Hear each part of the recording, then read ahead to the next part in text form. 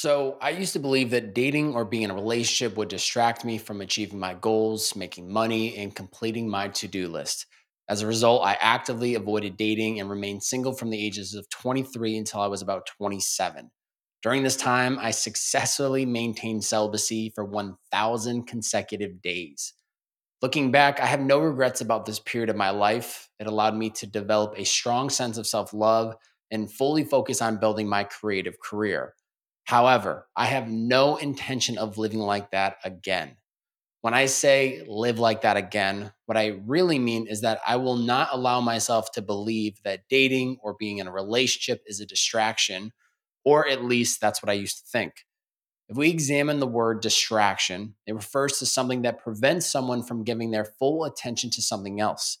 The truth is, someone or something only becomes a distraction when clear boundaries haven't been set. In the context of dating or being in a relationship, they are not the distractions themselves.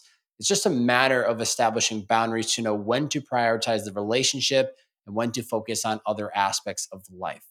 So, in today's podcast, I want to discuss the most significant lessons I've learned about the dating process, what it takes to maintain a healthy relationship, and how to effortlessly incorporate it into your life without feeling guilty.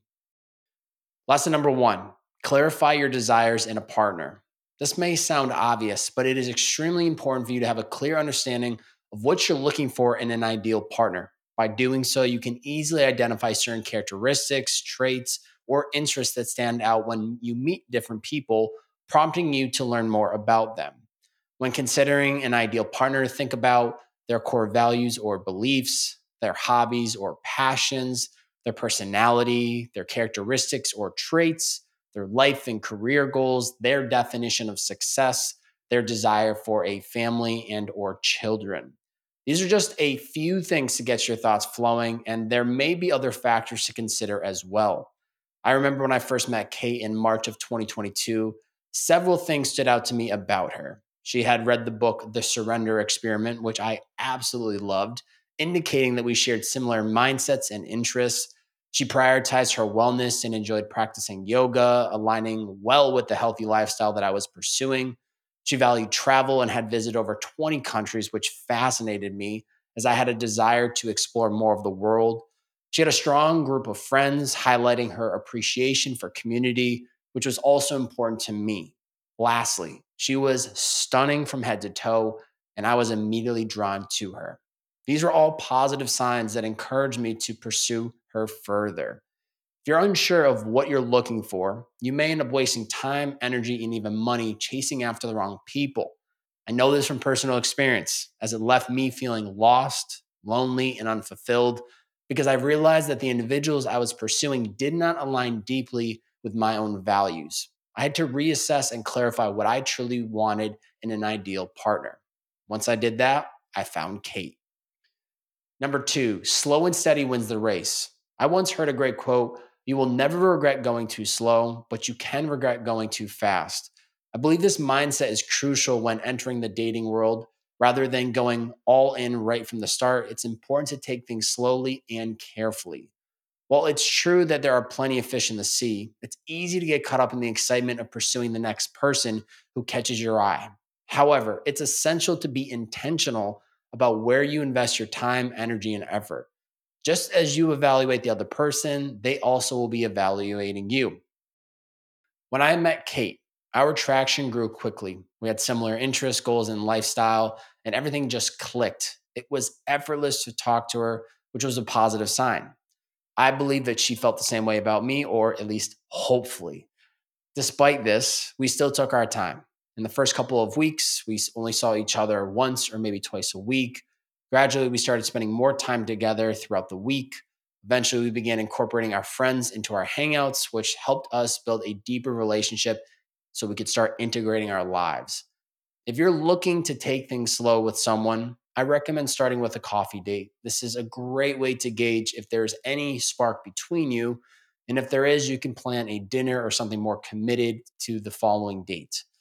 Remember, both of your time is valuable, right? The first date is simply a quick evaluation to determine if there's potential. If there is, try to schedule a weekly date. and trust your intuition on when to take the next steps. If the first date doesn't go well, don't worry. Keep your eyes open for someone new. Number three, communication is the foundation of a healthy relationship. I am someone who is direct and honest in my communication. I don't shy away from expressing my thoughts in a respectful manner, even when it's uncomfortable. However, when it comes to speaking up in my relationship, I face the challenge. A combination of avoiding conflict, dealing with past relationship traumas, and wanting to keep everything to myself, it made it difficult for me to share my feelings. A recent example of this is when I realized I had a lot on my plate for my business, my full time career at Liquid IV, and some upcoming life changes that are coming on January 15th. Hint, hint, stay tuned. Instead of keeping all this to myself, I communicated to Kate that this week was going to be demanding for me. I wanted her to be aware in case I appeared stressed, overwhelmed, or less present in our relationship. She listened to me, she empathized, and she encouraged me, understanding that it would be a busy week. By communicating in advance, it gave her the context to understand why I might be acting differently in the upcoming days. Effective communication can involve avoiding mind games and being straightforward when getting to know someone, sharing your emotions on both good and bad days, speaking up when something doesn't feel right so that you can be heard and understood, recognizing and acknowledging what someone is going through.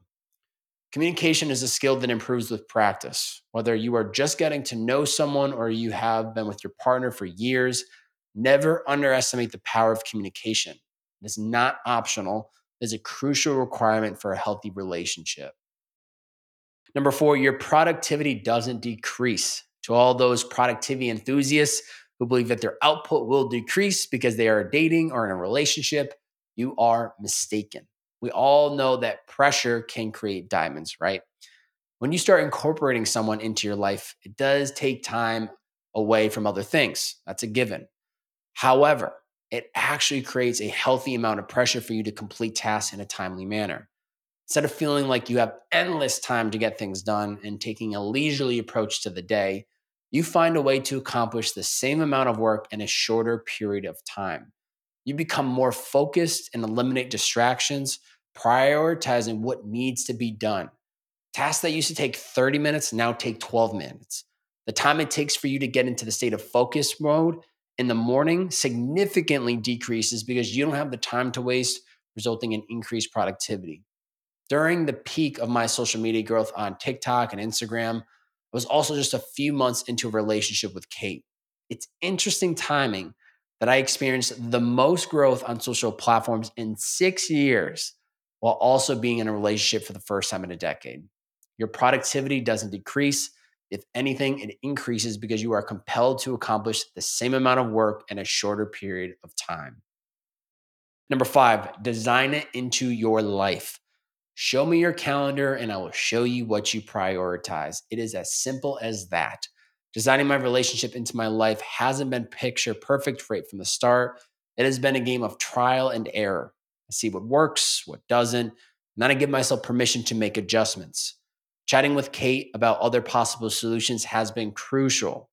Here are a couple ways that I prioritize our relationship in my day and week.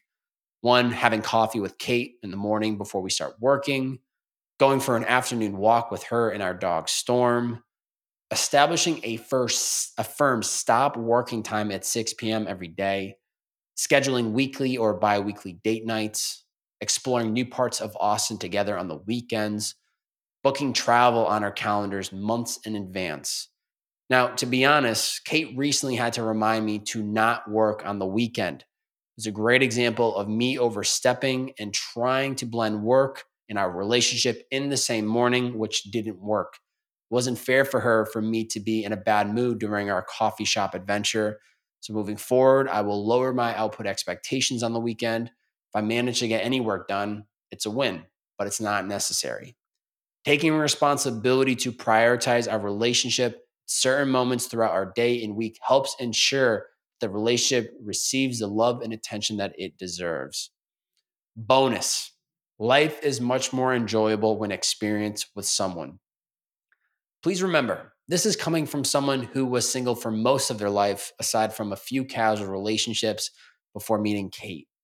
I cherished that journey for the experiences, lessons, and independence it brought into my life.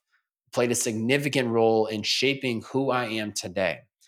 However, after experiencing life and building a partnership with someone who is a mirror image of me, it truly feels magical. Finding someone special who shares your goals, mindsets, and interests takes time, energy, and effort. But they will unlock life experiences and personal growth that you never thought were possible. When you find that person, you will feel a deeper sense of purpose and belonging. However, it is important to give yourself permission to try. In February 2020, I had a mental breakdown because no woman showed interest in me. The problem was that I hadn't put any energy into dating or creating opportunities to meet someone. I couldn't expect my life to change if I wasn't actively making changes. Timing is everything, and I understand this better than anyone. So trust the process and know that when you find that special someone, you'll be grateful that you took the chance. Questions from the community. Evan, how to make it not a distraction. As we discussed today, get very clear on the pockets of time during your week for when you will prioritize dating or the relationship and then schedule it in. This will help you know when to focus on what, and this will also make sure that you stay focused on other aspects of your life outside of those windows of time. Jackie, how you move your body daily to show up as a good partner. I move my body daily because it allows me to show up as the best version of me. That is why I prioritize it first thing in the morning so I can get out of the way and feel good, which affects how I show up in the relationship. Challenge for you. Are you carving out enough time for dating in your life or for your current relationship? If not, I want this episode to be the catalyst for you taking responsibility to prioritize it in your life. Schedule it into your week calendar so you know when to prioritize it and see what happens. Head over to bobbyhobart.com to learn more about my weekly newsletter, digital courses, or my one-on-one coaching program. The best way to support the show, screenshot this episode on whatever platform you're listening in on, post it to your IG story, tag me at Bob-A. That's B-O, 3 B's, 4 A's and a Y. Share out this podcast on your IG story. Let me know what was the biggest takeaway. How did this episode change your perspective? Hopefully someone that follows you will see this episode, listen to it, and now you have the domino effect of helping them out. So hopefully they give this episode a listen as well. If you are a Spotify listener, please leave us a review. We're at 133 reviews at a 4.9 rating. Let's go. And on iTunes, we are at a 4.8 across 95 reviews. So please drop a review today. It helps the show, and I really, really appreciate it. I'll see y'all next time. It's the Bearded Man Podcast.